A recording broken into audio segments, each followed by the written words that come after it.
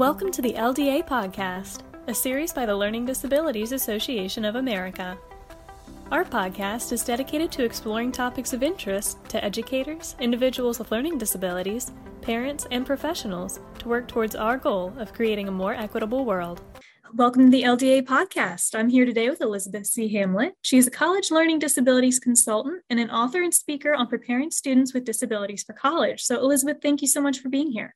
Thank you so much for having me. I'm so pleased to be here. So would you be able to give us a little bit of your background, how you got to where you are?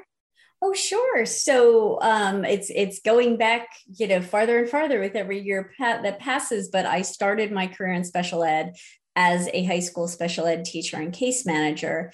And while I was doing that job part-time, started working at a college.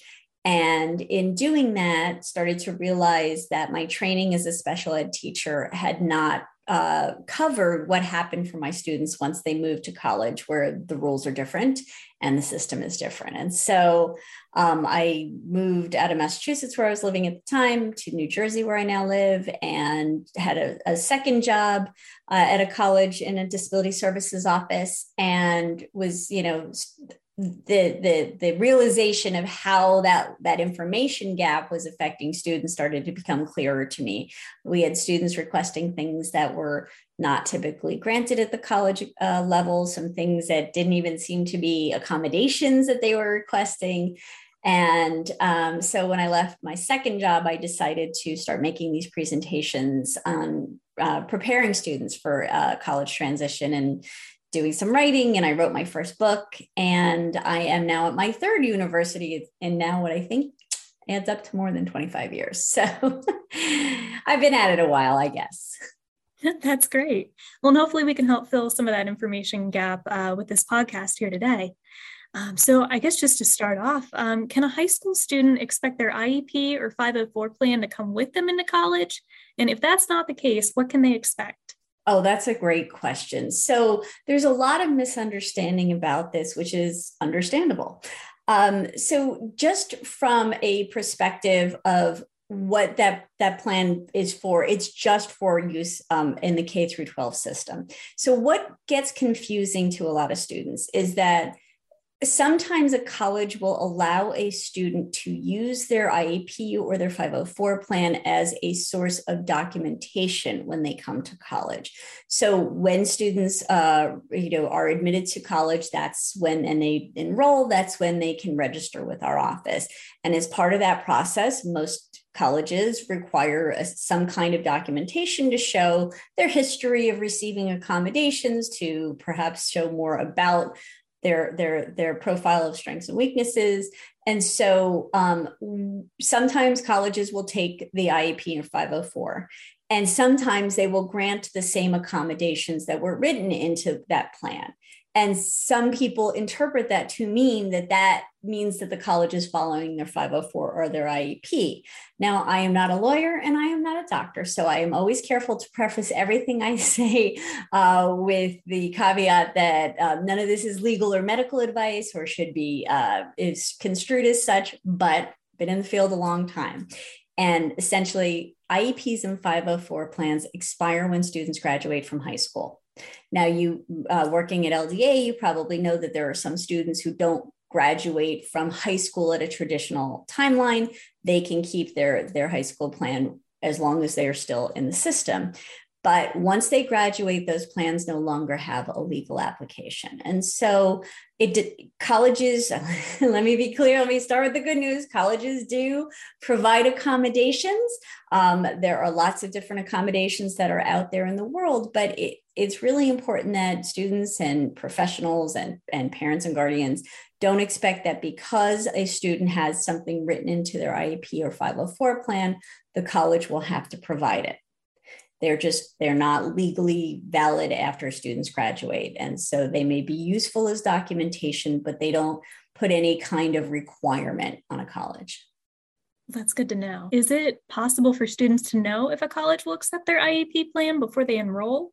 Where could they look for that information? That is also an excellent question. So students should be able to find what are commonly called a college's documentation requirements by looking for them online. So they'll navigate to the college's disability services page. And it's helpful to know that sometimes the office's name doesn't have the word disability in it. It might be called the Office for Access or Equity or Accessibility. And once they navigate to that, they should be able to find the documentation requirements. If they have poked around and they can't find them, they can call the office and ask for them, but most of the time they'll find them online. And, sometimes they'll be very, very general. And sometimes, certainly for learning disabilities, they may have specifics about what testing students have to have had, how old their documentation can be. That is the source of a lot of mythology. There's no requirement in the law anywhere that addresses the age of documentation. So there may be colleges out there that say if it's 3 years old in a day, they won't take it, but that's not commonly the case. Some schools will say it has to be current, and they don't define current so that they can show some flexibility. So it's a really good question. I'm glad you asked. Students should check this stuff out, in my opinion, while they're adding colleges to their list, so that they know they're starting to get a sense of that. They can take some notes with their parents, and that way, once they get accepted and enroll somewhere, they'll already know what they need. Absolutely. No, that's good to know. So what rights should college students with disabilities be aware of? I'm really glad you asked. And I have to start with the right that sometimes makes the adults around a student uneasy. But a student has a right not to identify themselves at college as being a person with a disability. There is no college child find requirement like there is in K through 12. Colleges are not responsible for seeking out students with disabilities and asking them if they want to register. We don't go room by room in freshman orientation, knocking on doors saying, hey, here's our registration materials. Do you want to sign up with us? So that is their first right, as long as they are not interested in having accommodations. If they do want to have accommodations, then they do have to register with us. But once they do, they have a bunch of rights. And, the research shows us that some students report in studies that the reason that they don't register with us, or they don't do so until later, which is also their right, meaning after they initially start school, that they want that information to be private, that they don't want professors to, think differently about them. Now, in order for them to have their accommodations, the professors do need to know that they've been approved. But the notifications that professors get that say Elizabeth Hamblett is a student in your class and she has a disability and we have approved her for A, B, C, and D, don't tell professors what the disability is. And so can I promise that across 4,000 schools in this country, it never happens? I can't, but I think it's very unlikely. And again, it's a question students can ask while they're looking at colleges and say, what do your notifications look like?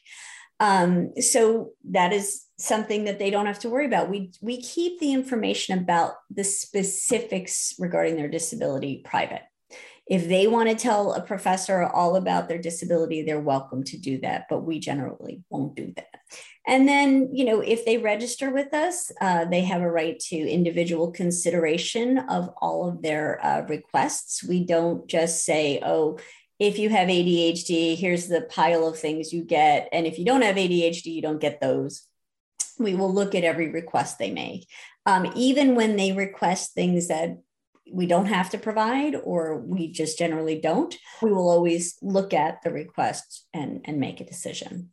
And they have a right to have those accommodations we've approved unless a professor can make a case that it is fundamental alteration to their class objectives or what they're measuring. And that's not something a professor just gets to decide on their own. They have to go through a process. Those vary. The law doesn't lay out what that process has to involve. But they they have to have at least consideration by a few people at the university of the professor's objections before it can be determined that they can't have a particular accommodation. Okay. So students who do disclose their learning disability to get accommodations, how do they go about getting these accommodations? What sort of documentation will they need? So it really does vary. And the way that they go through the process is fairly similar across schools. Again, they can go navigate to our Disability Services Office page. They should be able to find the registration process there. It's not always easy. Sometimes you have to look under new students. Some will have a button sort of says register here, which is really nice. But if not, they can look under new students or prospective students to find that process. Sometimes it's all online and they access it with their student ID number. Sometimes it's a PDF that they print out that they can sometimes fill out online and then submit, via email. And so they're going to answer a bunch of questions, just the kind of questions every office of the university asks. What's your name? What's your email address? What class are you in? And then often we will say, what accommodations are you requesting? Which have you used in the past? Why do you need this particular accommodation that you're requesting? And it is absolutely fine for students to request things that they have never used before. Where, we will make a decision based on how we see their eligibility, but they don't have to have used it in the past to ask for it at the next environment. And then they will also provide the documentation. And again, that really varies from college to college. So at some colleges, if they just have the IEP or 504, that is enough.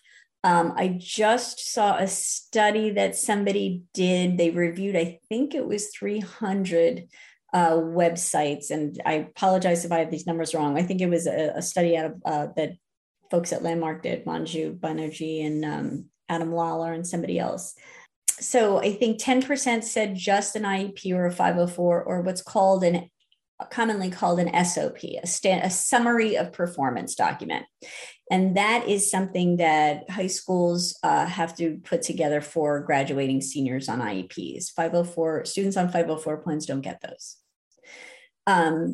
So if it's not going to be, if they don't just accept those plans by themselves, typically for learning disabilities, they want the kind of testing that often is done for those students. So testing of their cognitive ability and their academic ability, which taken together is called a psychoeducational evaluation, which is the kind that most school districts do.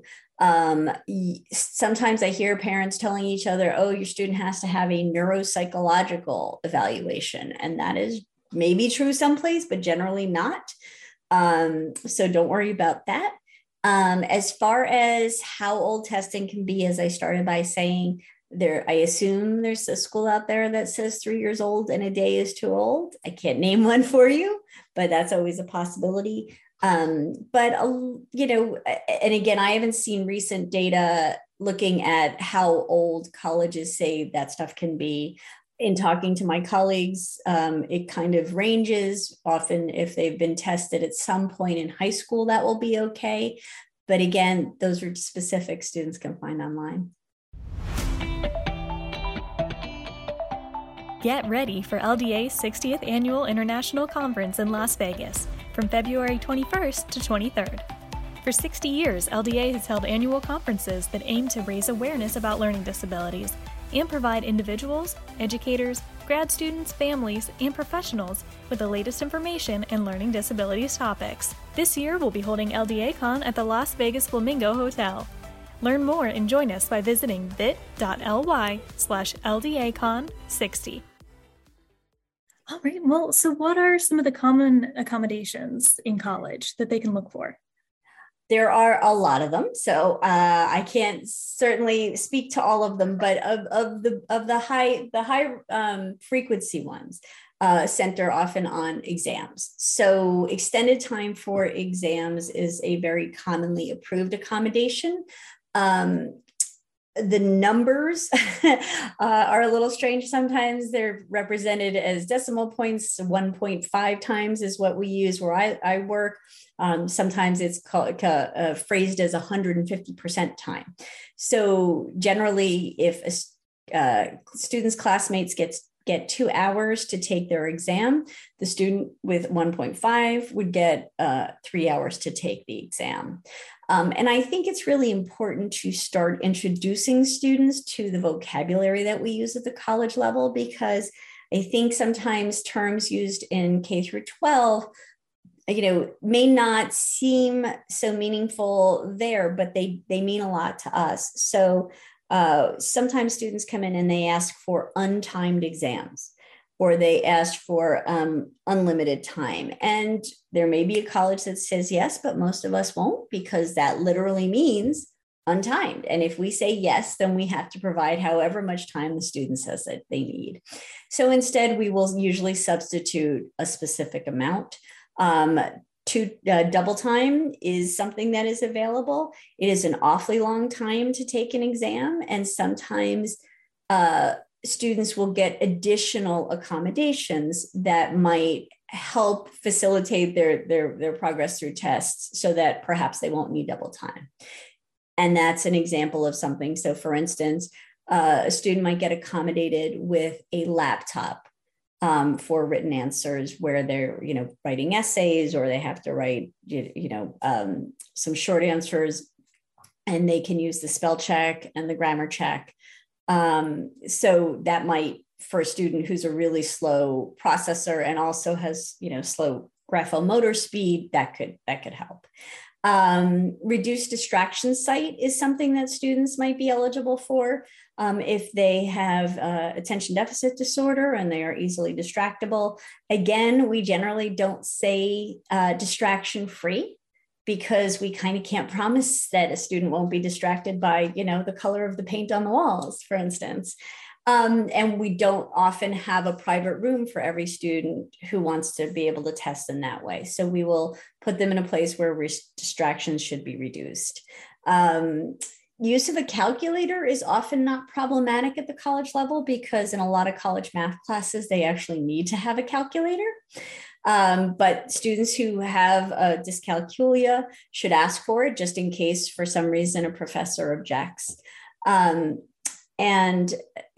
again, the use of a laptop shouldn't be problematic unless it's something where part of what the professor is measuring is the ability to spell certain terms correctly.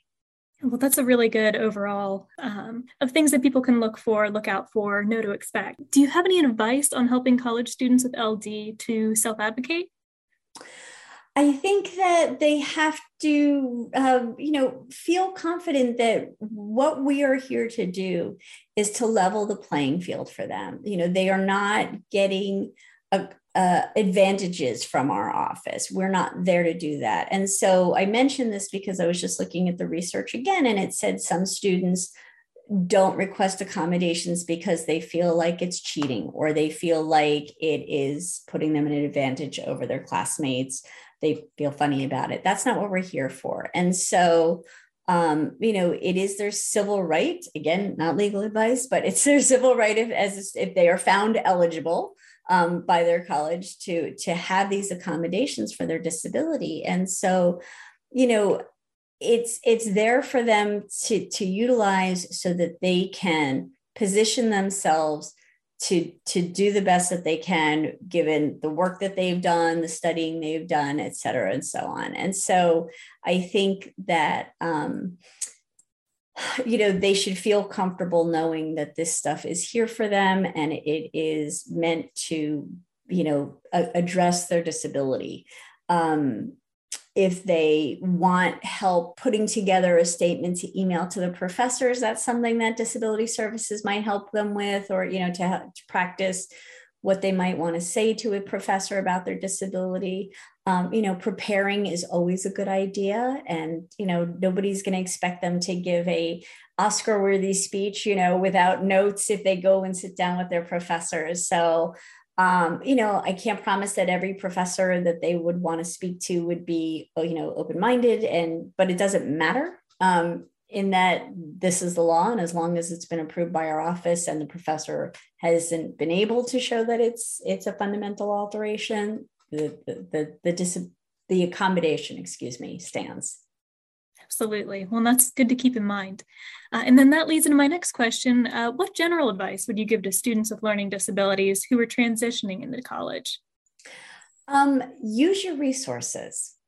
And that's not just us. More and more colleges, and again, this is all anecdotal. I haven't seen numbers, but I am hearing more stories about colleges providing peer mentoring or academic coaching, executive function workshops. And that's all there as a recognition that college is hard, and not just for students with disabilities, which is why some of this stuff isn't reserved for students, specifically with disabilities. So that stuff is there. Students who seek help tend to be the ones who are successful. And that, I don't mean to say that as assuming that every student with a disability is going to go to college and struggle. College is meant to be challenging, and it's challenging to all students who are making that transition. And so the help is there for them to access. And, one of the directors that I interviewed said, it's really hard when they wait and now they're, underwater with their classes. It's hard to catch up when you've let it go a long time. And of course, the anxiety about it makes things even worse. So the moment you find that something is challenging, go and seek the help, but also, to have the habits that are associated with college success, you need to eat well. And frequently you need to get enough sleep.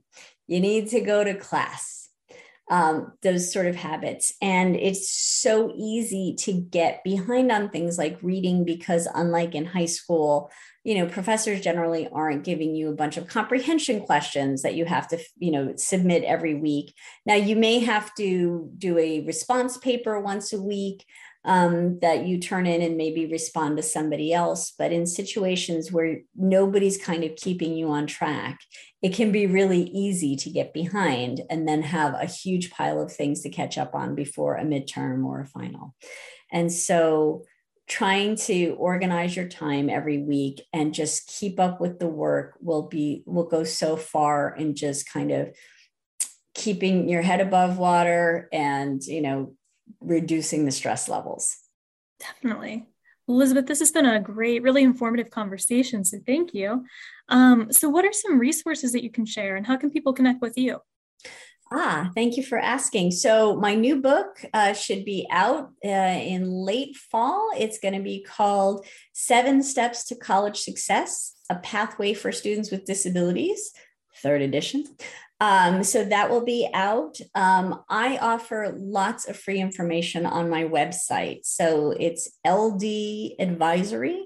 That's LDADVISORY.com. And from there, you can find there's information just written for students and their families, general kind of foundational information about college and how the system works, admissions questions that people ask a lot, documentation information, information about registering. And then there's a link to my blog, which will be updated in the fall with bonus interview content from the book.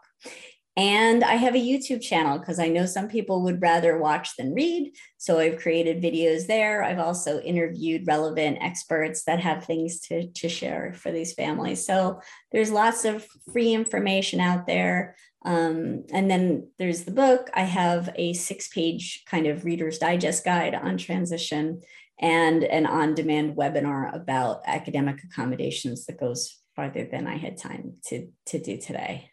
Of course. Well, that's great. Well, thank you so much for taking the time to talk with us today. Thank you so much for having me. It was a pleasure.